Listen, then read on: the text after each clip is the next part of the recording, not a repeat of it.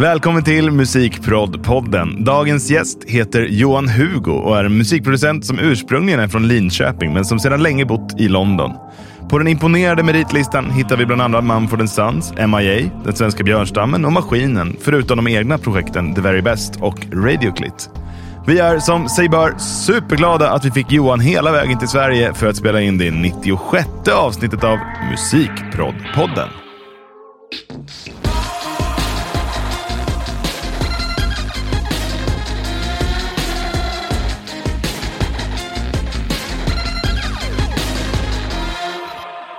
Välkommen till Musikprod-podden avsnitt 96. Nu idag har vi med oss en gäst som vi har velat ha med från första gången vi började göra den här podden för 4 år sedan. Eller vad det nu är. Ja, jag tror faktiskt att vi till och med pratade om det inför avsnitt 1. Ja, men du stod med, vi gjorde en lista där vi hade drömgäster där du bland annat var med. Så har vi sagt så här, fan vi åker och så på honom. Ja, men vi brukar alltid börja, du har ju lyssnat lite på podden vet jag, och, men vi brukar börja med en liten faktaruta. Är du beredd? Ja. Ålder? 38. Var är du uppvuxen? I Linköping. Var bor du nu?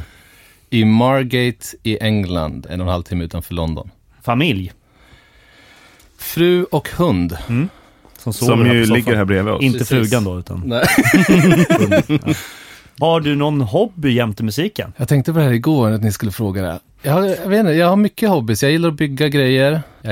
Vi hade en kolonilott i flera år, så vi odlade alla våra grönsaker och så.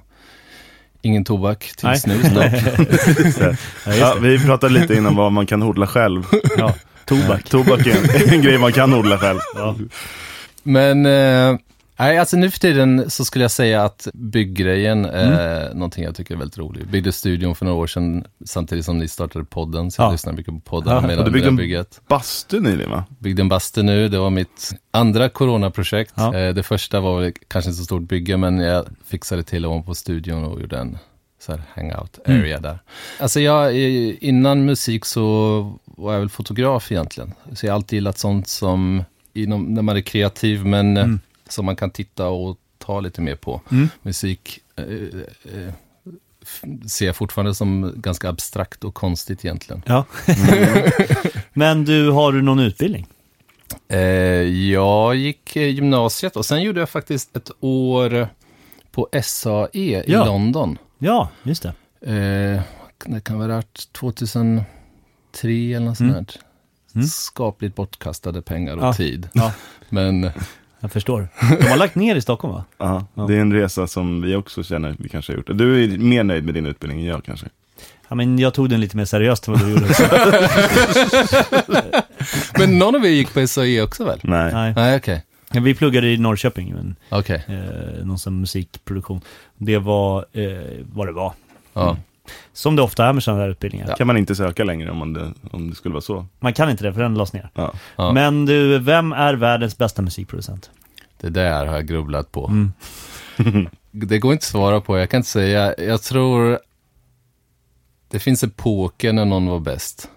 Så kan jag liksom formulera i huvudet för mig själv att jag har vissa producenter under en viss tid. Ja. Men jag kan verkligen inte titta på någon riktigt som bara blir bäst. Och jag tror det är för att jag är inne på så olika musik och jag så här, driver in på konstiga sidospår av musik och blir väldigt fascinerad över det, och då liksom funkar inte de producenterna jag kanske tycker är jättebra, funkar inte in i den världen längre. Men kanske om man ändå skulle, det är någonstans mellan Timbaland och Rick Rubin, kanske det ändå är om man ska försöka få någon som har varit långt aktiv under den tid jag har varit väldigt musikintresserad. Ja, men precis. Och det här är ju en spännande, nästa fråga blir väldigt spännande med någon som kanske får ett lite utifrån perspektiv. Vem är Sveriges bästa producent? Som du inte bott i Sverige på, vadå? 15-20 år nästan. Ja, för det första så måste jag säga att jag har extremt dålig koll. Ja, precis, det misstänkte jag. Men jag har dålig koll, och det är inget liksom dumt för att jag inte liksom har koll på svensk musik, vilket jag inte har. Men jag har inte så bra koll på någon musik. Jag är dålig på folk i musikindustrin allmänt, och jag är dålig på att liksom hålla mig uppdaterad och ha koll på mycket artister och sådär allmänt också. Så att, så jag kan faktiskt inte svara. Men det finns ju svenska musikproducenter som är aktiva i utlandet också. Ja, det kanske jag. Ja, det är bra. Vi nöjer oss där. Vilken är ditt livs största musikupplevelse? Det var nog ändå, det här tänkte jag också på faktiskt. Och det är nog när vi gjorde Mumford & Sons Johannesburg-albumet, eller EPn eller vad det var, tillsammans med mitt band The Very Best och Baba Mal som jag hade jobbat mycket med, och Mumford och ett band från Sydafrika som heter Beatenberg. Det där var en lång process för att göra den första singeln till det. Som var liksom en plan som jag hade och ville få ihop Baba Mal och Mumford under lång tid, för jag trodde de skulle kunna låta bra ihop. Så till slut så blev det att vi gjorde den här singeln There Will Be Time. Och den kom ut samtidigt som vi alla var på turné ihop i Sydafrika, och låten blev nummer 1. Och vi spelade allihopa låten i Pretoria sista dagen på den där turnén för 35 000 pers 2 dagar i rad eller någonting. Det var så här, man kände att liksom allt kom tillsammans i en punkt. Där som hade börjat som ett frö i din...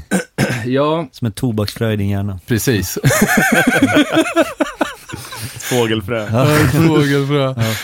Nej, men så det var ändå en sån här grej man bara säger shit, det blir jäkligt coolt för att det var så många konstiga vägar som ledde till just till den punkten. Vi får anledning att återkomma till den inspelningen och sådär längre fram, tycker jag. Hur gammal var du när du gjorde ditt första ljud- eller musikjobb? Jag vet faktiskt, alltså jag kan inte komma ihåg. Det måste ju varit, vi hade ett band från när jag var 12 eller någonting, så var jag med i ett hiphopband i Linköping som heter Stacks of Stamina. Så, och det där kanske vi fick pengar någon gång av någon spelning som jag inte kommer ihåg, men någon gång i tonåren. Det första jobb jag kommer ihåg att jag fick pengar för är många år senare i London. Alltså musik, det var det grejen, som det var aldrig musik som skulle vara en karriär, så jag brydde mig aldrig om den delen. Men jag gjorde en remix i London kanske 2003 eller någonting för något belgisk reissue. Det i alla fall. Jag fick 500 pund, jag tyckte det var skitmycket pengar. Ja, okej för en remix tycker jag. Det tycker jag. Svenska marknaden är väldigt bra i alla fall. Ja, verkligen. Vad är din senaste googling? Som jag har googlat? Ja. Gud. En ny edition här. Ja, jag var tvungen eftersom han hade hört, så jag tänkte jag var tvungen att hålla honom på tårna. Ja, precis. Slå in en liten kurv. Vad fasen kan jag googla? Jag har varit här i 5 veckor och hållit mig borta från internet. Det är säkert något konstigt. Jag gillar så konstiga grejer och typ så här. Det kan ha varit något med odling. Ja. För min mamma och jag har pratat om liksom så här, hennes grönsaksodling. Det har jag googlat lite på. Så här. Mest YouTube-grejer. Oftast så bara YouTuber jag hellre än googla. Och slutligen, vad kommer att stå på din gravsten? Shit, det här skulle jag ha tänkt på. Jag tror inte det blir någon gravsten. Nej. Strödd aska i något i sjön där i Brorsin där jag har vuxit upp mycket. Det är roligt, för det är precis vad jag svarade på den frågan en gång i tiden. Jag gjorde det med mig. Strö min aska i Roslagens skärgård bara. Det är perfekt. Låter som en deppig ballad. Verkligen. Verkligen. Ulf Lundell. Ja, men det är så här DX7 pads som ligger... Ja, så här ett synt DX Rhodes. Exakt. Så låter det. Ja.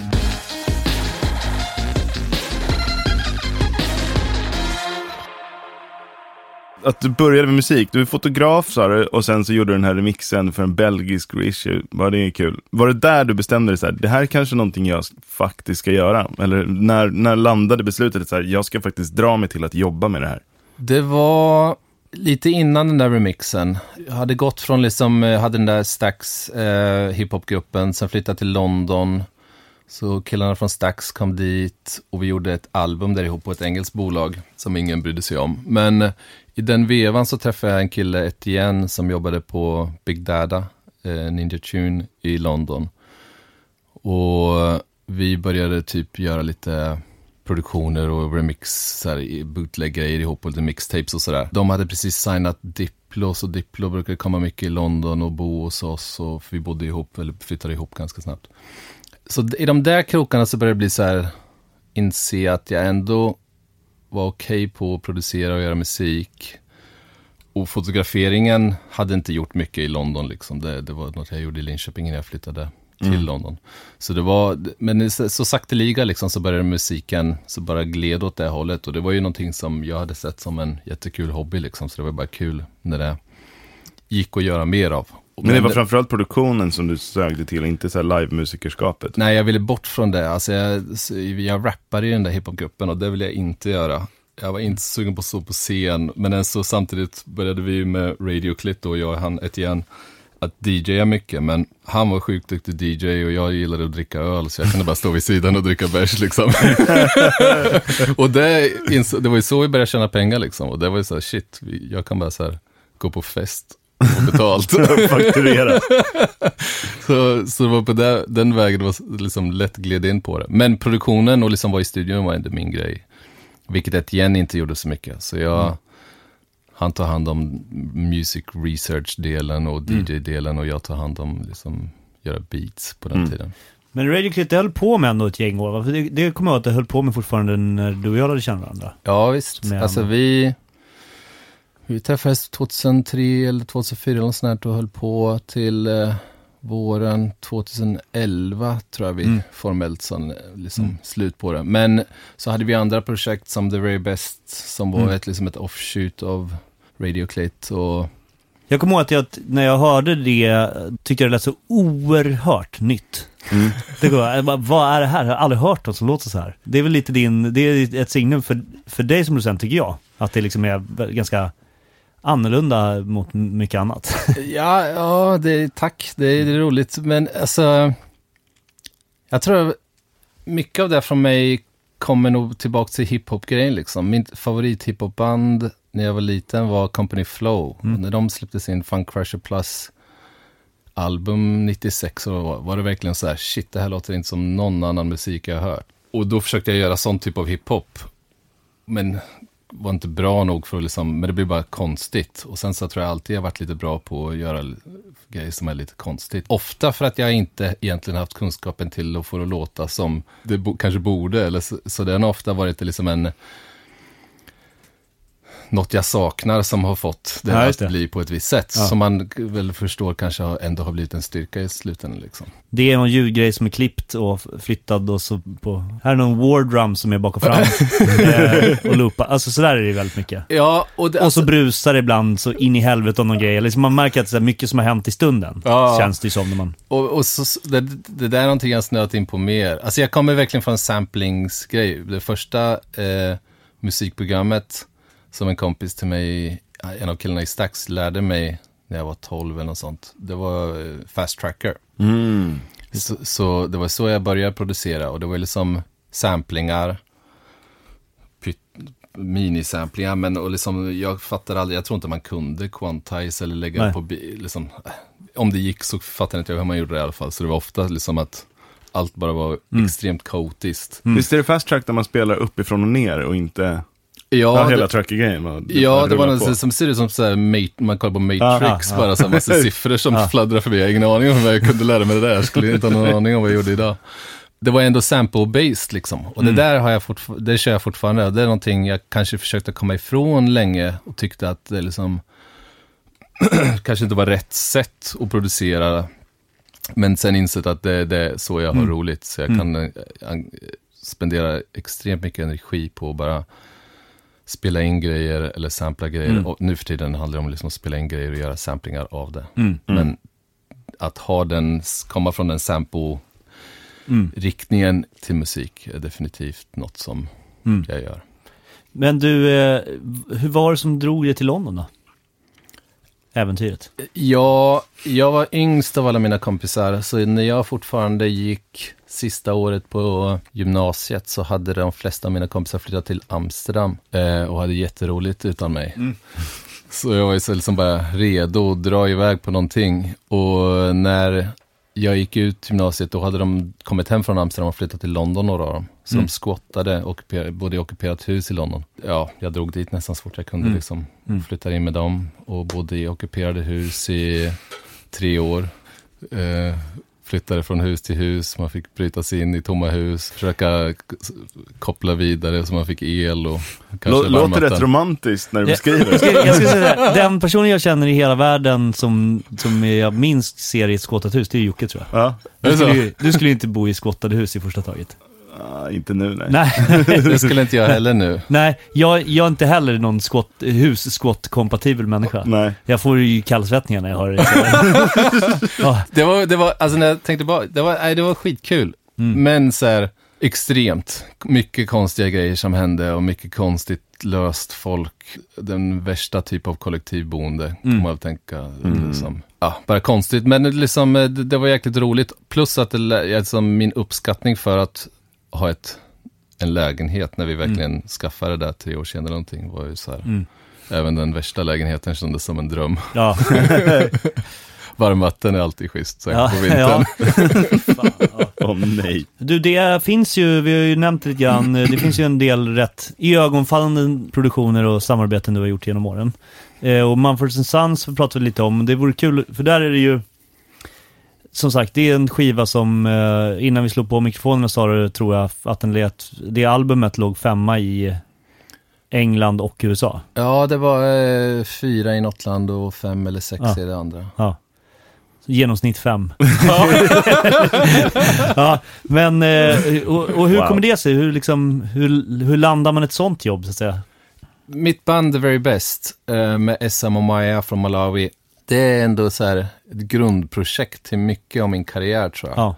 När vi gjorde vårt första album så gjorde vi en turné ganska snabbt efter det i Australien, en festivalturné där festivalen flyttar varannan dag. Och alla artister på festivalen flyger ihop och sådär. Och Mumford & Sons var på den turnén och min manager hade varit tour manager till dem och sa att häng med dem, liksom, då ni kommer komma bra överens. Och så jag träffade dem då, det var liksom 2009 eller 2010. Och de visste vilka The Very Best var och var inne på det. Så vi liksom hade kontakt och hängde i London och känt varandra länge.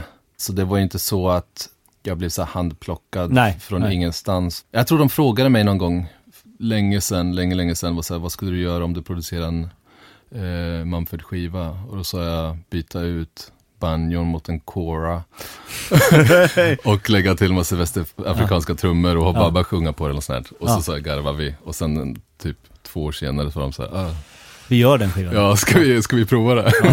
Ja, fan vad kul. Det är en väldigt vacker produktion. Det såg ut som ni hade ganska häftiga liksom, inspelningsmiljöer. Vilket det också känns lite som din grej. Ja, alltså... Var på trivsamma platser att spela in. Ja. Jo, men jag gillar det där. Jag är liksom...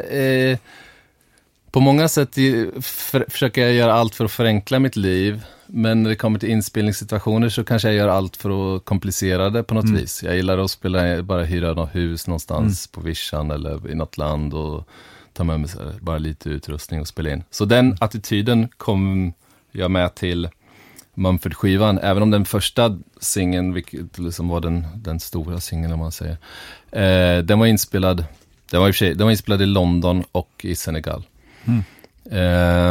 Men själva inspelningen av Johannesburg-EP:n eller albumet i slutändan gjorde vi i mestadels i någon väldigt konstig så här broadcasting building i Johannesburg.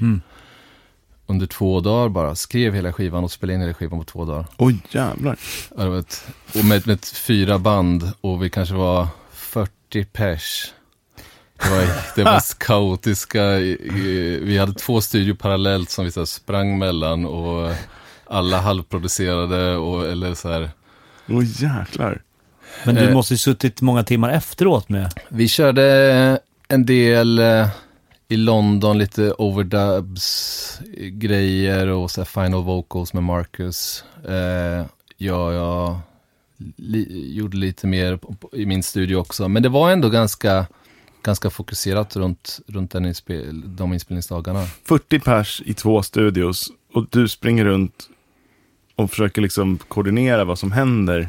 Ja, vi hade en annan producent också, Dan Greck, stor engelsk producent, mycket rockmusik. Han kom med lite sista minuten och jobbade lite mer som engineer men också har en co-production på musiken. Ben från Mumford och Marcus har båda ganska bra koll liksom, på studios och sådär. Så vi hade 2 rum och delade upp oss lite grann. Så jag och Marcus och Babba var i ett rum och Beatenberg, The Very Best och resten av Mumford-folket var i andra. Och så hade vi hela deras band där med deras som session players liksom och så. Så på så sätt skrev vi fram liksom de grova 4 låtarna ganska snabbt. Och sen var det typ att springa fram och tillbaka och försöka styra dem alla till ett bra ställe. Häftigt. Det låter ju vansinnigt jobbigt, men också otroligt kul. Det var väldigt kul. Det var en sån här grej som kunde gått helt åt helskotta liksom. Och nästan gjorde det också. Alltså bara en grej som innan vi kom dit så hade vi hyrt massor. Det skulle finnas ett SSL-bord, ett NIV-bord och massor outboard, mickar, allting där. Men trots det så var vi så man vet aldrig, det kanske inte funkar, så vi hyrde en massa grejer. Och i slutändan så funkade ingenting och vi spelade in hela grejen på min laptop och en sån här Focusrite 8 in, 8 out. Med typ en NIV-kompressor och någon API EQ bara. Det var så här, det blev verkligen, gick tillbaka till, på det sättet jag nog skulle ändå ha föreslått att vi skulle göra det. Jag skulle säga det känns ju väldigt i det läget att sitta i en sån stor studio med en Focusrite. Ja, precis. Och en SM7. Så på så sätt kände jag mig hemma och det var en anledning till att ändå från min sida kunde bli bra, för att jag vill inte sitta bakom något NIV-bord och liksom en engineer och jag pallar inte sånt där. Det måste gå snabbt och vara smidigt och jag bryr mig inte så mycket om vad det är för hela preamp det går igenom liksom. Som jag sa tidigare, en slående grej med man får filer av dig, att det kan vara liksom vissa grejer hörs att det bara gjorts i stunden. Ja. Alltså bak och fram en mick bakom soffan i rummet bredvid. Mycket mobiltelefoninspelningar. Ja. Nej men alltså att det är nog igen en sån här grej som egentligen inte har varit en medvetet val för den senaste åren. Det är för så här okunskap bara liksom, och jag har inte kunnat höra det bra nog, så jag har inte brytt mig nog. Plus att jag har gjort så mycket skivor på konstiga ställen så jag måste ha lätta grejer att ta med mig som ska hålla. Så det blir minimalt och enkelt. Och sen så har jag insett att jag kan få det att låta bra. Och då blir det lite av en kul grej också liksom, att man måste inte göra allting så komplicerat. Jag kommer ihåg när ni höll på med, jag tror att det var kanske andra The Very Best skivan. Eller kanske tredje förresten. Tredje var det. Tror jag. Eller kan det stämma? Den som när vi reampade i trädgården med björnstammen. Ja, alltså så här. Det var sommar, då brukade du vara i Sverige. Ja. Så ringde Johan mig och bara så här: fan, vi har spelat in en skiva och den har vi gjort typ på en terrass i Malawi. Eller ungefär så. Ja. De filmerna har jag sett, det var ju helt... Jag tänkte vi skulle komma dit sen också. Ja, men de hade liksom spelat in skivan nu utomhus i stora drag i ett hus i Malawi ungefär. Visst var det så? Ja, och sen så ringde Johan och bara så här: fan, nu har jag spelat in massa extra kör så, men det låter inte bra, får inte till det. Jag vill reampa de körerna utomhus. Så jag sa, okej, men varför inte? Så jag packade ner liksom mikrofoner och ett par monitorer, så åkte vi till Björnstammens hus som låg då utanför Norrköping på typ en åker. Och så satt vi och drack 2-8 och lyssnade igenom liksom. Ja, men vi måste ju suttit i 7-8 timmar och bara spelade en massa stäms liksom. Ja, genom ett par högtalare som stod på liksom en andra sidan ängen. Ja, på en äng, och så långt borta så hade vi ställt högtalare som fågelkvitter och där kom en traktor, och så satt vi där liksom, sänkte ett flak 2-8 och lyssnade på körerna. Stackars grannar. Det fanns inga grannar. Gud, vad är det som händer där borta? Det har blivit lite av en grej. Det är ju därför att spela in utomhus. Hela Baba Mals The Traveler-albumet som vi spelade in mestadels i hans hus i Senegal. Han har en jättestor veranda. Men resten av huset är liksom bara concrete echo chambers liksom. Låter det som om man försöker spela in någonting där inne. Plus att det är för varmt på dagen och vara inomhus eller göra någonting. Så man att spela in på natten utomhus låter bäst, är trevligast. Och när man insåg det så sa shit, det här är ju mycket bättre. Så varför skulle vi hyra en studio och sitta och svettas någonstans när vi bara kan göra det så? Men har du liksom byggt ihop ett litet så här travel kit för utomhusinspelning? Det är ju typ samma kit som jag använder i studion liksom. Det är bara liksom, kanske 5-10 mickar. Nu för tiden har han Apollo 8 Pre eller vad den heter. Ibland om jag ska göra något större så hyr jag in en andra, så jag har 16 in. Hörlurar och en laptop liksom. Några små pyttesmå Neumann-monitorer som jag kan ha med mig. Men jag har typ 2 flight case som hela min studio packar ner i. Skitgrymt. Då blir det väldigt lite att jobba mot grid, utan det spelas live så som det känns och sen samplar du och stretchar upp det. Det är olika, men ja, alltså Baaba Maal-grejerna är kanske ett bra exempel. Som nu i december var vi där. De första dagarna kanske jag, Baaba och en Ngoni player till exempel. Det är en liten västafrikansk gitarr, så här, pre-banjo instrument.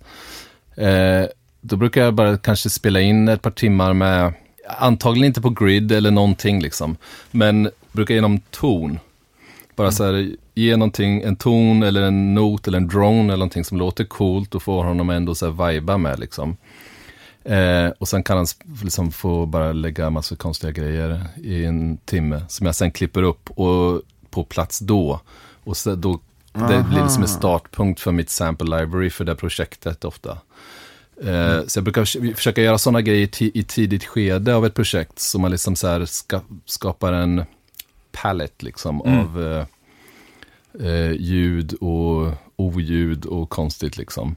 Och då börjar jag bygga liksom med beats eller en beat-idé. Ofta kan det vara typ en drone eller någon konstig liten loop bara. Och sen då kanske det är dags för så här Baaba att komma och freestyla, vilket är så han spelar in alla sina röster. Så där lägger han en freestyle och så flyttar man runt det där tills det känns som det börjar bli en låt. Och så där gillar jag att jobba. Alltså ju mer som är random, ju bättre och roligare tycker jag det är. Ja, och det är också en sån här grej som jag spelar inte egentligen några instrument. Jag har väldigt svårt att höra en idé, eller så jag skulle säga aldrig höra en idé i huvudet innan som jag säger, jag vill att det ska låta så där eller så här i någon situation. Så det är alltid mer så här, göra massa konstiga grejer tills något låter bra och sen köra på det här spåret. Vilken rolig inställning till musikskapande. Det var då därför jag hade svårt med jag har svårt med popmusik i allmänhet. Då tar jag hellre hjälp av liksom så här duktiga session players och sånt. Jag har lite folk som är för olika situationer. Men jag vill ha den friheten liksom. Det är så jag tycker det är roligast att göra musik. Så händer det att du behåller kapellan och slänger allt det där, känner du? Ja, det händer. Det beror helt på vad det är för typ av projekt alltså. Men visst, så skulle helt klart kunna hända. Alltså mycket Baaba Maal-grejer, alltså det kör vi verkligen från en drone. Så man lägger ett coolt stort reverb på något här konstigt drone-ljud och han kan lägga en hel låt. Och sen kanske jag sitter min dator i 3 år innan och så här, man går in och egentligen gör en låt av den. Och då kanske man startar om, då börjar det inte vara att jag bygger en beat, då kan det vara liksom med ett band eller musiker och bygger upp någonting. Men det är ändå lite den här pusselkänslan ofta.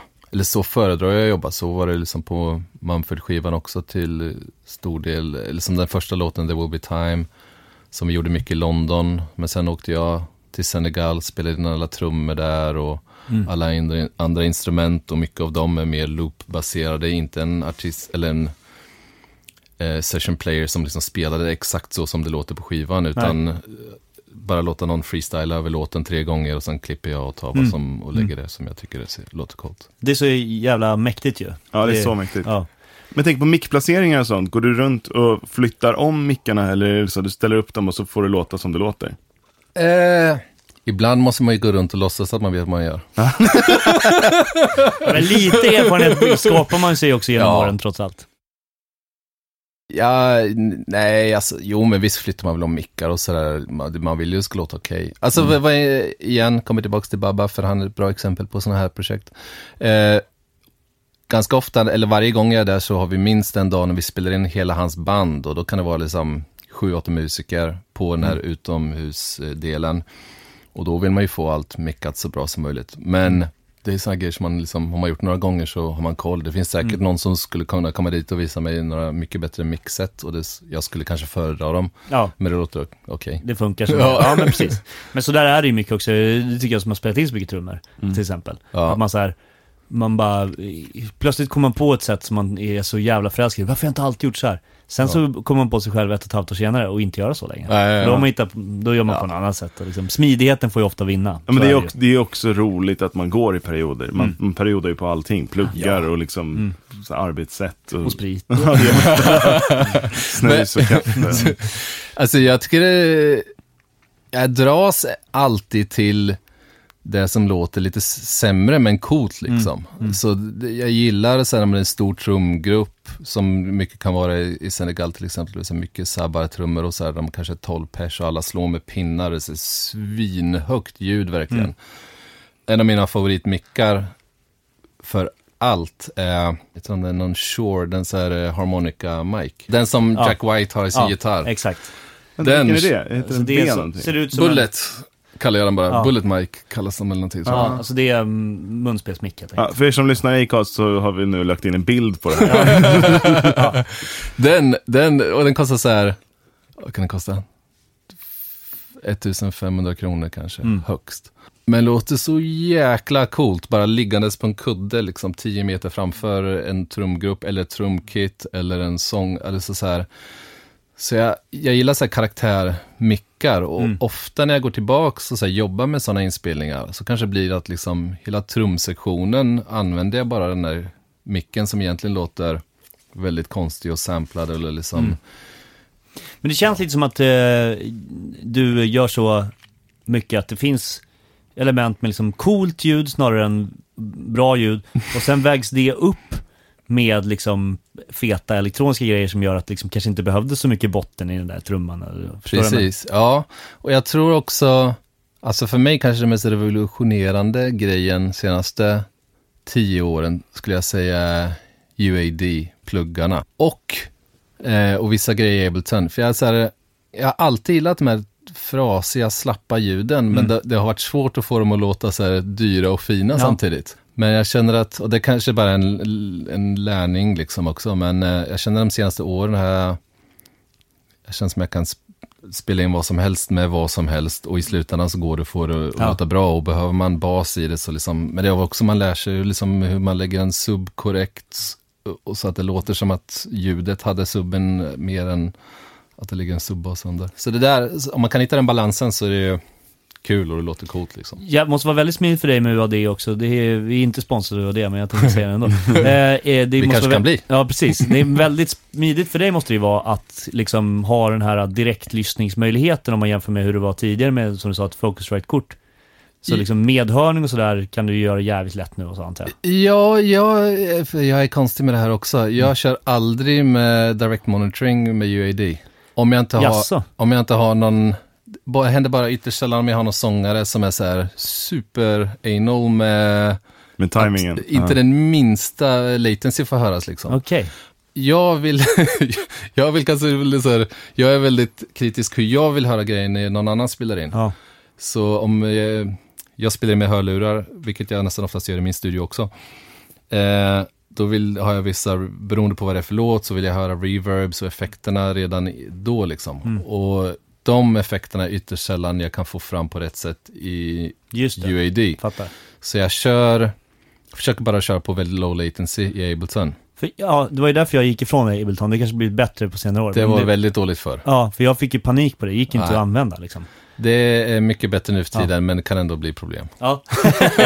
Men det blir det ju i alla jävla dabbar, vad man än kör. Liksom. Ja, men jag använder ju inte det. Jag sitter ju med direkt monitoring från men det är ju idégrejen för mig. Det blir så rent så att det blir konstigt för mig. Jag måste kunna lägga på grejer. Jag är med på det tåget. Jag tror aldrig jag har gjort en direkt monitor-mix i ljudkortet. Någonsin. Nej. Ja, men jag kan ju ha hyfsat lika. Det är bara när vi spelar in podd och du är så här... Jocke, det här går inte. Nej, jag blir liksom illamående av latency på något sätt. Jag tror jag är så van vid latency. Det låter inte rätt om det inte finns lite latency. Det ska vara minst 23 millisekunder. Det där har vi pratat om förut med Åke, som du också känner som från Björnstad. Men Det var ju flera år efter att han fick direct monitoring i sitt kort. Det var ju flera år efter det där han alltid låg tidigt. Jaha, alltså, för att han så självkompenserade för det liksom. Amen. Så att han var så jävla stressad, man fick så flytta honom bakåt lite så här hela tiden. Det där har jag märkt ibland när man spelar in saker, när jag har ganska mycket latency i Logic, men ändå så här, jag orkar inte hålla på och rota här, så jag får spela in med den. Och sen så bara, just det, trycka in low latency-knappen. Och då tar det ju liksom en kvart. Ja, att ställa liksom, om. Att ställa om, för man är vart. VM i latency-spel. Vi pratade om Margate och ditt studiobygge. Det skulle jag vilja veta lite mer. Det kan vi också lägga upp någon bild, för det ser ju oerhört fint ut. Oj. Det blev jättebra. Och där var ju ni med. Det var ju när ni började podden och jag var väldigt nöjd över om jag byggde rätt. Det är ju en fruktansvärd hål att liksom hoppa in i och försöka förstå sig på. Och man har liksom inte råd att göra alldeles för stora fel. Nej, och man har inte råd eller jag hade i alla fall inte råd att anlita någon och liksom ta alla de här jättebesluten som man ska försöka lära sig, liksom akustik, matte och gud. Så det var stressigt. Och vi byggde 2 studios bredvid varandra och våra största noja var ju att det skulle liksom läcka mellan dem efter allt. Men det blev jättebra i slutet. Men det är en stor gammal industrilokal. Det ligger i den gamla tågstationen i Margate. Så det är liksom uppdelat i typ 5 stora enheter. Och där tog vi en tom enhet, jag och Ash Workman, en annan producent, och byggde varsin studio. Och liksom råtakhöjden sa du idag är typ 10 meter? Ja, det är högt, riktigt högt. Min studio är 4,5 tror jag, yttermått. Wow. Och det är nog mer än 10 meter takhöjd, för det är ju... Ja. Men och inne i din studio, vad är det för takhöjd? Här har vi ju 2,70 eller något, va? Alltså som det ser ut så tror jag har 2,50 eller något sånt, men så ligger det ju 90 centimeter av Rockwool hängande paneler i taket innan själva men så typ samma takhöjd som vi har här. Ja, det känns ganska likt. Ja. Och sen sa du också att du har byggt någon slags lounge uppe på din studio. Precis. Förlåt, för jag bara sagt, våra studios som vi bara för de som inte vet, så är det är också, vi är också en stor tom lokal ju från början, så är det lådor. Precis. Så vi sitter ju i en låda nu. Så, och här inne ser det ändå ut liksom som allting flyter ihop på rätt sätt, och man ser inte i våran liksom, man kommer in i en stor lagerlokal så ser det ut som det står 2 gigantiska skoboxar inne i lagerlokalen liksom. Och så repan eller som har man full höjd och man ser bara min studio rakt fram som en stor box. Så det var som att bygga ett hus in ett lösstående hus liksom. Men eftersom det fanns så mycket plats ovanför så har jag har byggt en stor box där uppe också som lagerlokal för bara hemskit och min frus kafés grejer och så här. Men där uppe byggde jag en stor så här hangout area. Men det är inuti den här stora lokalen? Det är inuti den stora lokalen. Men det är ju oklimatiserat eller vad man kan säga. Så att på vintern så är det ju utomhustemperatur och på sommaren så är det växthusvärme. Så det blir så här vår och hösthäng i tanken. Men nu i vår, jag blev klar med det precis innan corona-lockdown i England, så det har inte liksom funnits någon tid att hänga med någon där. Jag minns det som att du hade byggt en jävla trappa man kunde fälla ner. Stämmer det? Ja, det är faktiskt den enda i det här projektet. Jag har byggt studion tillsammans med min pappa. Och min mamma var med också. Men så jag och min pappa byggde studion under 7 månader. Och sen trappan, den sitter på gångjärn med en motor som går att fälla upp. Trappan går mellan studierna och Ash har hela sitt datarum liksom, sin SSL, alla liksom amplifiers och fläktar och skit i mellan studierna. Så han var tvungen att komma åt, så vi kunde inte bara bygga en trappa. Min pappa byggde trappan för jag var tvungen att jobba då. Så jag var i studion och han byggde en trapp som man kan liksom trycka på en knapp så åker den upp som en vindbrygga. och så kommer man åt alla fläktar och allting. Och så fäller man ner den och så kan man gå upp. Du måste sen när du är tillbaka hemma får du skicka någon filmklipp på det här. Så du vet vad du kan göra om du orkar. När du är hemma igen så kanske du kan gå och ge oss en liten studiotour med iPhone. Ja, det vore väldigt kul. Visa tobaksodlingen. Ja, exakt. Den ska vi se. Du har redan svarat på det egentligen. Du sitter i Ableton och det har du gjort sedan en herrans massa år, va? Ja, först så var det då det Fast Tracker. Och sen efter det blev det något annat konstigt program som jag inte kommer ihåg vad det heter, som var så multitrack då, det var ju häftigt. Sen Reason ett bra tag. Sen Logic ett tag, Pro Tools och Ableton, men jag måste sitta på Ableton nu i 15 år eller någonting. Du och jag träffades kanske första gången 2009-10 någonting, maskinen i Söderköping där. Då körde jag definitivt med det. Och då hade du Ableton, vet jag. Då blev jag så peppad på det nämligen så att jag skaffade det. Är det så? Det såg så jävla knäppt ut när jag jobbade. Jag hade aldrig sett en liknande. Alltså en sån grej som att du kunde byta tonart var helt sjukt. Ja. Och det där, alltså, jag älskar Ableton och jag önskar att jag hade hängt kvar vid Logic lite mer så att jag kunde Logic bättre nu för tiden. Även om jag liksom kan väl hitta runt det, men nej. Men det är ju sådär, man kan ju göra allt med vilken då. Men det är vissa grejer i Ableton. Time stretch-algoritmerna, pitch-algoritmerna är någonting som är väldigt, som jag älskar där i. Och sen nu för tiden finns ju, alltså min absoluta favoritplugin i historien är en Ableton-plugin som heter Drumbus. Okej. Och det är typ så här transient designer, sub, kompressor, filter. Det låter komplicerat, men det är verkligen bara, man kan bara så här, dra på en av grejerna på vad som helst och det låter så jäkla bra. Ja, vad roligt. Det här var kul. Tips. Ja. Det får jag kolla in sen, jag har inte ens uppdaterat till senaste versionen.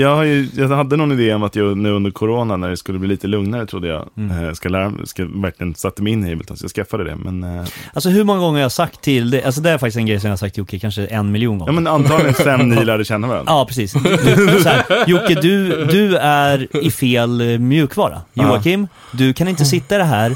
Du måste ha Ableton. För Jocke är en så liksom, tekniskt och intresserad person, så att han skulle bli så bra och snabb i Ableton. Men han har liksom stretat emot det där under alla år. Men jag har ju alltid älskat det linjära. Ja, men det är linjärt på ett annat sätt. Men jag kör ju Ableton i liksom the sequencer-läget. Ja, precis. Jag har aldrig gjort någonting i andra läget. För Logic har ju plankat nu den clip view. De har ju snott den. Jag förstår inte ens vad man gör i den. Det är ju det som är roliga tycker jag. Typ. Nej, det var många, jag minns så jävla tydligt vad det var som knäckte mig när du satt med. Jag hade ju aldrig suttit i Ableton innan det. Och så var ni i min studio, så bara hade du gjort ett beat som lät som i Bad Boy for Life fast typ ändrat några toner. Så att, och det var ju samplingar liksom som talade. Det var ingen midi-synt, och så sa de så, men fan, det här beatet är så jävla fett, men vi kan inte vara så här nära originalgrejen, för det kommer vi aldrig få. Och så bara tryckte du på någon knapp och så var det liksom så upplevde jag bara, va? Vänta nu, det där ljudklippet bytte ton precis. Det är inte möjligt. För det var liksom inte möjligt i Logic då ju. Nej, men alltså det har ju gått ganska fort det hela, alltså Melodynes, att man kan pitcha om multi.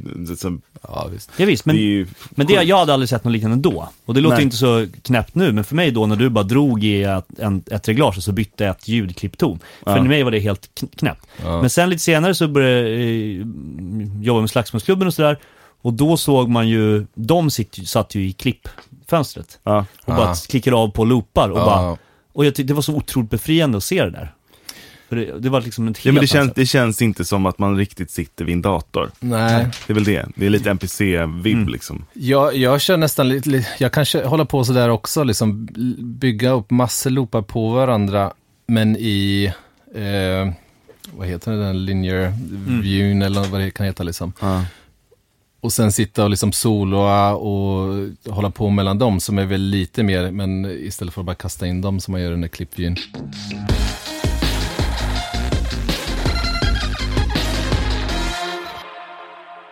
Vad jobbar du på just nu?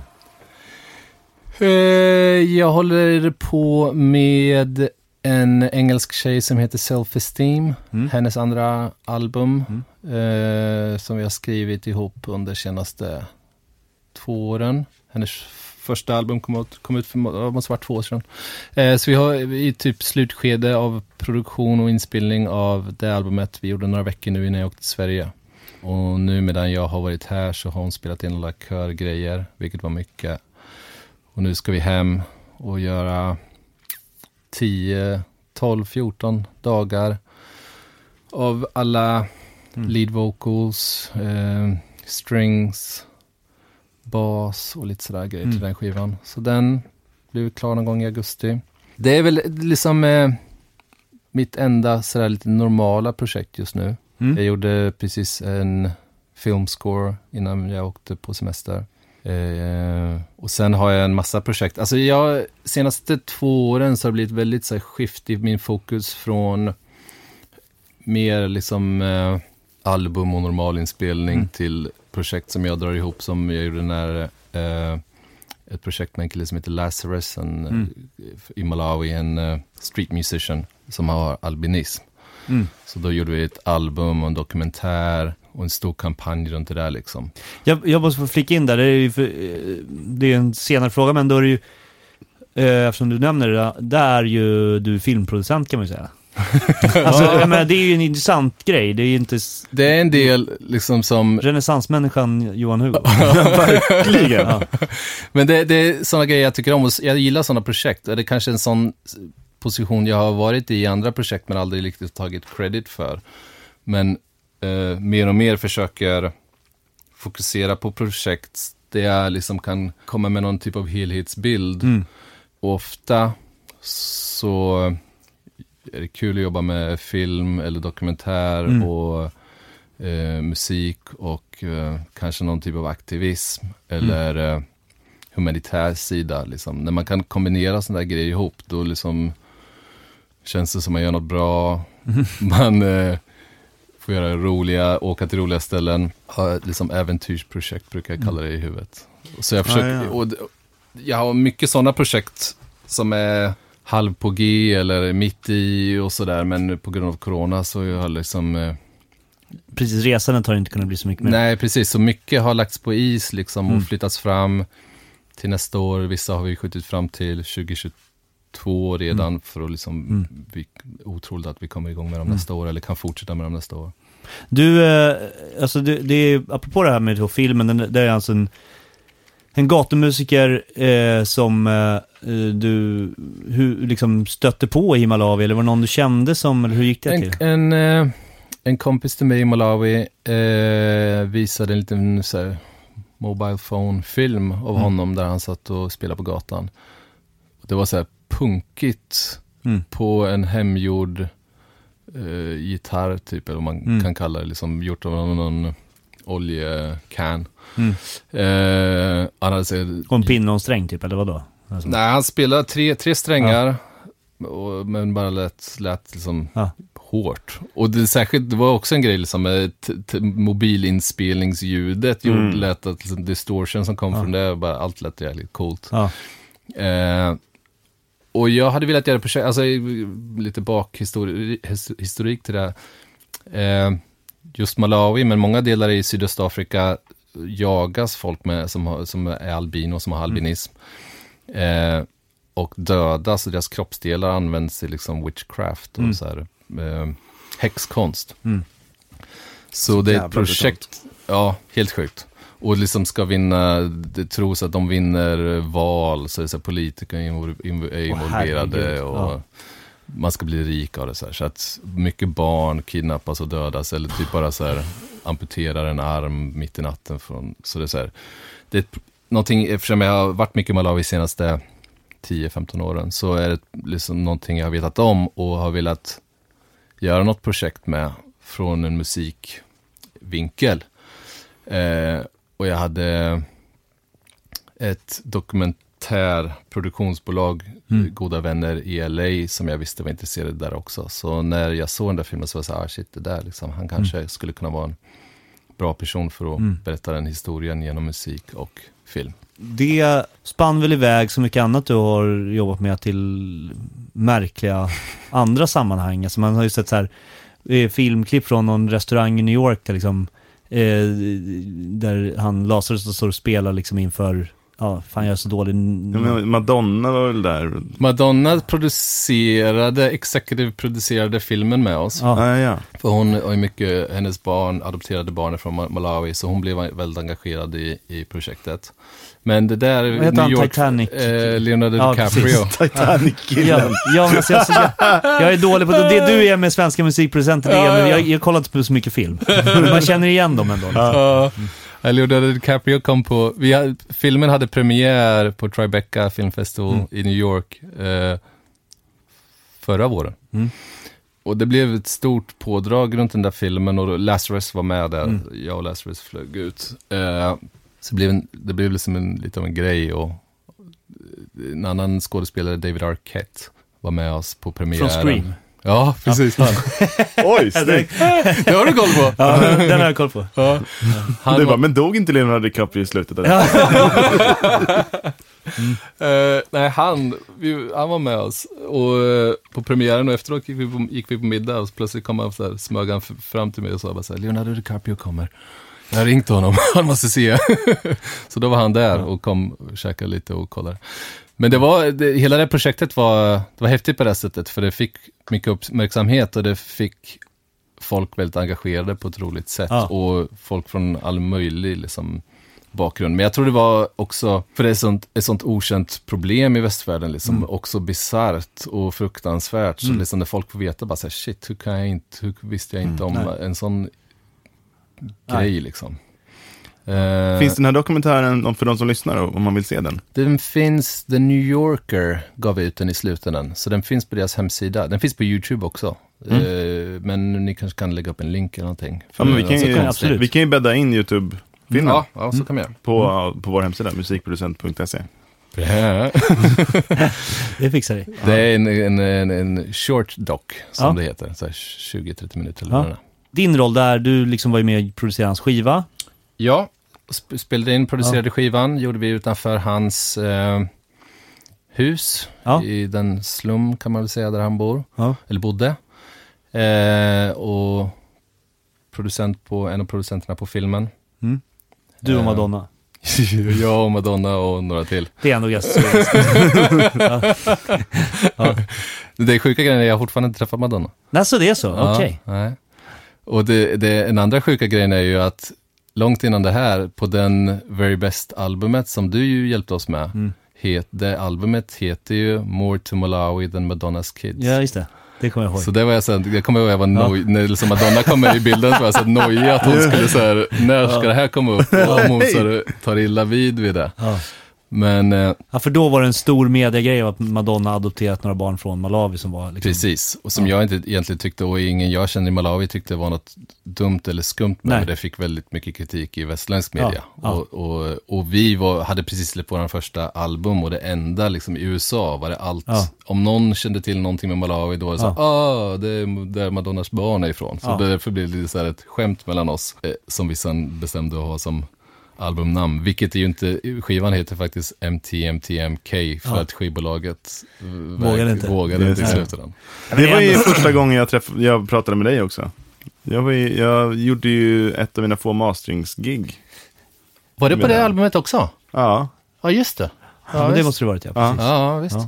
Ja, det har den på vinyl. Ett av de få, det var ju stark karriär där. Vad var det? Jocke masterade Björnstammens den där bestselling-skivan, den där skiva, och så masterade du vilken rappare var det? Ja, men det var genom dig också. Ja, just det. Vad var det? Dead Press-grejen. Och Busta Rhymes som du höll på med. Ja. Jag gjorde en remix till Dead Press som Busta Rhymes och en massa andra rappare hamnade på. Det där var skumt, men det var ingen som sa, jag tror inte ens den remixen eller den låten, de släppte den som en liksom separat låt, även om delar av deras vocals tror jag var egentligen startade som en remix, även om det var skumt. Men jag tror inte ens det finns på Spotify. Antagligen inte, men jag kommer bara ihåg att du kopplade ihop mig med Dead Press. Och jag fick ett mail av Dead Press och man bara, det här är weird. Alltså. Som tonåring hade ju liksom exploderat om jag hade förstått det. Jag träffade dem på ett tåg i England första gången. Det finns en organisation i England som heter Africa Express, som är Damon Albarn från Blur och Gorillaz. Hans projekt tillsammans med Baba Mal och binga andra folk, där de drar ihop massor afrikanska musiker och västländska musiker oftast på spelningar. Så 2012 så hade de arrangerat ett tåg som gick runt hela England under 2 veckor tror jag det var, och vi var 80 artister och vi var de enda på tåget liksom, och en av tågvagnarna var en rehearsal studio. Varje kväll stannade tåget någonstans och det var en stor spelning. Gud vad roligt. Och alla så här skulle repa ihop sig, skriva nya låtar eller göra versioner av varandras låtar. Och det var liksom en ny spelning varje kväll. Och det var så superkaotiskt. Och en del var jättebra och en del var skit. Men Dead Press var med på det tåget. Det var så jag träffade dem från början. Damon Albarn för övrigt också, det var väl i Mali va? Men som de gjorde ju en av bladskivorna utomhus. Gjorde de det? Jajamän, den... Va? Det visste jag inte ens om. Jag tror den kom typ 2003 kanske. Alltså det är ett av mina favoritband. Eller om inte kanske framförallt är det mitt framför alla. Framför alla. Framför alla. Nej men jag kommer nu Think Tank heter skivan. Okay. Den är ju inspirerad utomhus i stora delar. På samma princip. Under något olivträd så är sången lagd liksom. Jag känner spontant att jag är väldigt inspirerad. Jag ska göra någonting utomhus. Ja, gud vad mysigt i liksom, vad heter det, 7 minus i mitten av juni i Sverige. Nej, men jag tänker typ pappas landställe. Han har ju så här gammalt torp. Det kommer regna. Men tack. Okej, jag får väl åka till Grekland. Nej, men jag och Johan pratade faktiskt om att vi när vi är klara med inspelningen här om en stund så ska vi åka lite båt. Vi borde ju ha gjort den här podden utomhus. Vi pratade om att vi skulle göra podden på båten. Ja. Men det här är ju lite enkelt. Det blir lite lättare så här. Jag är lite slöare än vad du är. Ja. Men alltså den här lådan i den här stora hangaren.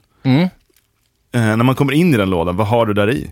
När man kommer in så har jag böcker. En soffa. Främsta studio. Mycket konst. Mycket vinyl. Nej, men alltså det är en väldigt enkel studio. Och jag känner att det bara förenklas nästan hela tiden. Om jag köper något nytt så gör jag mig av med 3 andra grejer. Men jag har... Det mest permanenta är ett par Eve-monitorer. 408s, tror jag de heter. Ganska stora. Som jag är ganska nöjd med. De har jag jobbat med sedan jag byggde studion. Och behövde någonting stort nog för storleken på studion. Annars har jag bara typ en pimpad Macbook, så här trash can. UAD, Apollo 8P. Det är väl liksom... huvudgrejen, ett par extra satelliter för lite mer till det. En binge mickar, ingenting särskilt lyxigt eller som jag hade lite så här halvspons från ett engelskt mickföretag som heter Sontronics ett tag. Så jag har ganska mycket av deras mickar. Vad jag använder mest är en av deras som inte är så jäkla ens liksom ganska billig mick som heter Saturn. Det är så kondenser som jag använder mycket till vocals. Jag har även deras lyxigaste Valve condenser mic, men den använder jag sällan. Jag älskar SM7s. De använder jag jättemycket, så jag har några av dem. Inget konstiga instrument som jag samlat på med. Ingen outboard. Intressant. Jag hade lite sånt. Jag hade ganska mycket analoga syntar ett tag, sålde allting. Nej, alltså det är sjukt bantat. Men hela filosofin har blivit liksom vibe. Och det är liksom samma i studion. Jag är mycket mer fokuserad på hur så här, känslan jag får in när jag kommer i min studio, med hur det ser ut och hur det är så här, inrätt och hur en artist ska få känna sig. Och det är samma grej med liksom, att jag gillar att spela in utomhus eller på konstiga ställen och hellre reser och spelar in utomhus än så här, jag tror någonting väldigt positivt också med hela den grejen, eller också med min studio som ser ut mer som ett vardagsrum än en studio, att få folk att gå in i en situation som de inte är så vana vid. För särskilt när man jobbar med större artister som kanske har lite mer ego så här, ju mer man kan så snabbt bryta ner det och få dem att känna sig lite obekväma, men ändå väldigt bekväma. Men att det är något nytt liksom, som så här skakar liv i folk liksom. Då spelar det inte så stor roll liksom om jag har en LA2 i studion eller inte. Nej. Jag är lite så fanatisk med afrikansk, eller inte bara afrikansk, men så här hand-painted signs. Vart jag än åker i världen så är jag ute på, så tar alltid några extra dagar och bara ut och jagar, kör bil ute på vischan och bara så köper reklamskyltar som folk har handmålat. Särskilt i Afrika. Så det är väldigt mycket sånt i studion. Men också så här lite... Jag trivs med det, men det är också så att bli en grej med folk som... Eller så något att reagera inför visuellt och känslomässigt som är... Allt sånt där tycker jag är mycket viktigare. Eller i min värld så är det mycket viktigare att skapa en rätt situation eller vibe liksom. Även om vad är bästa ordet på svenska? Stämning. Känsla, stämning, precis. Vibe är typ det bästa ordet på svenska. Ja, men stämning är ett fint ord, men vibe är energi skulle man kanske sagt. Energi, jag förstår 100% vad du menar. Ja, och därför så... Alltså det enda jag vill ha i studion som jag inte har just nu är Trinnov. Ja, just det. Och det är som så här... Som room correction dator. Har du hört talas om det? Nej. Inte jag heller tills det sjuka. Trinnov. Jag har ju någon sån här DSP-lösning. Liknande grej. Fast då har suttit en akustiker här och trimmat det en hel dag liksom. Jens, tidigare gäst. Och jag skiter med det. Men så var det... Första gången jag hörde talas om Trinnov var liksom förra veckan när jag mässade med Tobias Fröberg, producenten från Bob Gotland. Och bara... så har jag de här monitorerna men det låter skitbra tack vare det här Trinnov-systemet. Vad är det? Och så börjar jag bara, oj, det här verkar skitgrymt. Vad är det? Är det en aktiv DSP? Ja, men... rumskorrigering liknande. Men som sitter i sin egen databurk liksom. Ja. Det är dyrt som tusan. Ja. Det låter dyrt. Ja, men alltså de gjorde en demo i min studio för, måste varit ett par år sedan nu. Och alltså det är helt sjukt. Jag trodde min studio lät bra, jag hade lagt så jäkla mycket energi på att få allting rätt liksom.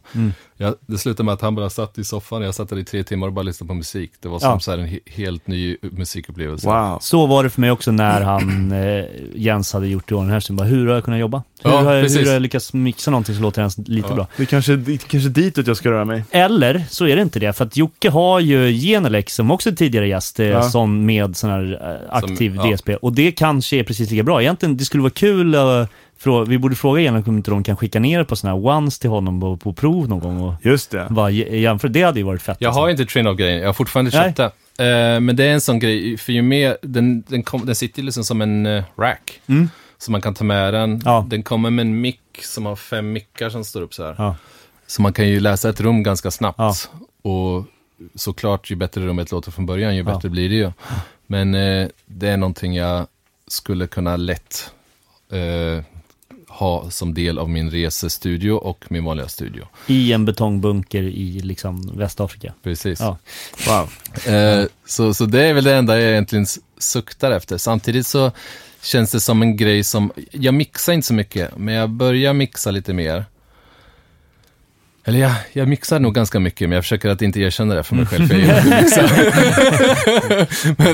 men ju mer liksom ordentliga mixgrejer jag gör, ju mer känner jag att jag borde ha den där, för det var något helt fruktansvärt häftigt när jag provade den. Ja, alltså det är ju så också, även om man ska skicka vidare på mix, det är ju någonting som, alltså det är ju nästan alltid så att ju bättre prodmix man har fått låter, desto bättre brukar slutresultatet bli ofta. Ja. För att då har liksom någon gjort rätt avvägningar med hur många baser de faktiskt har adderat och så vidare. Precis. Så att... och du har mixat mycket av mina grejer och det är precis så jag vill jobba med mix.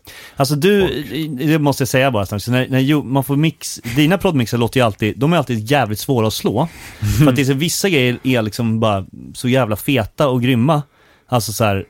Men det är alltid 10 grejer för mycket i låten. Det kan vara liksom, men just där, det kan vissa grejer som man säger, men jag fick till sången, det låter mycket bättre i min mix nu. Men hur fan gjorde han för att få trummorna att låta så här pampiga? Alltså så här, så det brukar ofta ta lång tid för mig att mixa in en av dina produktioner. Jag tror bara, jag lägger alltid för mycket av allting. Jag har svårast för att försöka vara minimal.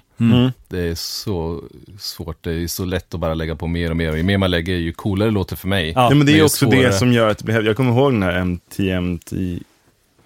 TMTMK. Nej, men det var så här, det är så mycket som händer. Och det är fantastiskt, för det är så här, det är som att man får som en liten godisbit här och där. Man bara, det här har jag aldrig hört. Nej. Och då har jag lyssnat på låten 30 gånger och då har ändå inte hört att det händer någonting där precis innan bruk. Men jag måste också säga att det är inte alltid så ju. Det är ju, man har ju fått produktioner av dig där det är liksom också ett 12 spår. Ja, Men då har jag nog bounceat ihop 130. Men det är möjligt i och för sig. Men nej, men jag försöker. Jag har särskilt senast, jag har några projekt som jag jobbar på nu också, andra grejer. Lite mer i popvärlden på något sätt. Och de försöker vi hålla på en extrem minimal nivå. Och det är jättekul, för det är liksom, jag gillar när jag känner mig att det är liksom arma comfort zone. Och just att försöka vara minimal men ändå coolt. Då måste man ha fram mycket liksom texture och konstigt för att jag ska känna att jag så här, håller min uppmärksamhet genom en låt. Ja. Jag tänker att vi ska egentligen ta en avslutande fråga. Eller har du någonting som du känner att du har missat? Nej. Och då är det så här, vi brukar alltid fråga, om man vill hålla på med det som du gör i livet, vad skulle du vilja skicka med den personen för tips? Jag skulle säga att om jag skulle titta på mig själv för 10-15 eller bara 10 år sedan, vad jag gör mest i musik och allmänt liksom för typ av projekt nu, så skulle jag nog inte ha vågat gå den vägen för 10 år sedan. The Very Best för mig var ett projekt som alla sa så här, men det där är ju roligt och ett roligt sidoprojekt i musiken, men det kommer ju inte leda någonstans. Var liksom en väldigt allmän attityd, tror jag. Och jag kände så här, varför inte då liksom? Det skulle väl kunna funka. Men jag tror ändå jag tog ombord det mycket, så jag var nog ändå mycket mer så här hesitant med att våga köra The Very Best och liksom bara satsa på de projekten som var mer i den banan, vilket var egentligen vad jag tyckte var roligast att jobba med. Så här, i många år så körde jag mycket hårdare och försökte liksom hela popgrejen och allt sånt där som egentligen inte var min grej, men kändes som vad man ska göra för att kunna tjäna pengar och komma någonstans liksom. Så var det, särskilt i London så här, om man inte gör sessions varje dag liksom med songwriters, då är man inte producent. Ja, men alltså det där har vi pratat om till leda här, känns det som. Men alltså London-ekonomin när det kommer till sessions är ju i knäpp. Men den har kommit till Sverige också. Ja, och det finns ju många människor som blommar ut och älskar att göra det där. Göra 5 låtar i veckan. Och så har man fått ur sig 47 låtar på en säsong. Ja. Men det är knäppt. Ja. Jag känner att det är svårt att man ska bli riktigt inspirerad. Ja, gud. Och alltså, det var inte för mig. Och nu när jag tittar tillbaka på det så är det så här kallsvettning, bara tänka på det. Men jag tror om något, och folk säger alltid så här, som fan, gör din grej, gör vad du vill, och så här, det är liksom det enda sättet att få det att gå bra. Och nu när jag tittar på att jag lyckas göra sådana typer av projekt jag gör, så är det så här, shit, det är verkligen så att så här, det är de här konstigaste grejerna som i mitt huvud, kanske inte konstiga, men så här, projekten som inte borde kanske funka på papper, är det ändå det jag har lyckats skapa en typ av karriär. Så man kanske skulle ha haft mer mod att liksom satsa i den riktningen som man verkligen kände i hjärtat att liksom, den här vägen borde jag gå. Så jag tror ändå det ligger någonting väldigt starkt i den klichén, om man ska säga att liksom man måste följa efter vad som verkligen är det man vill göra.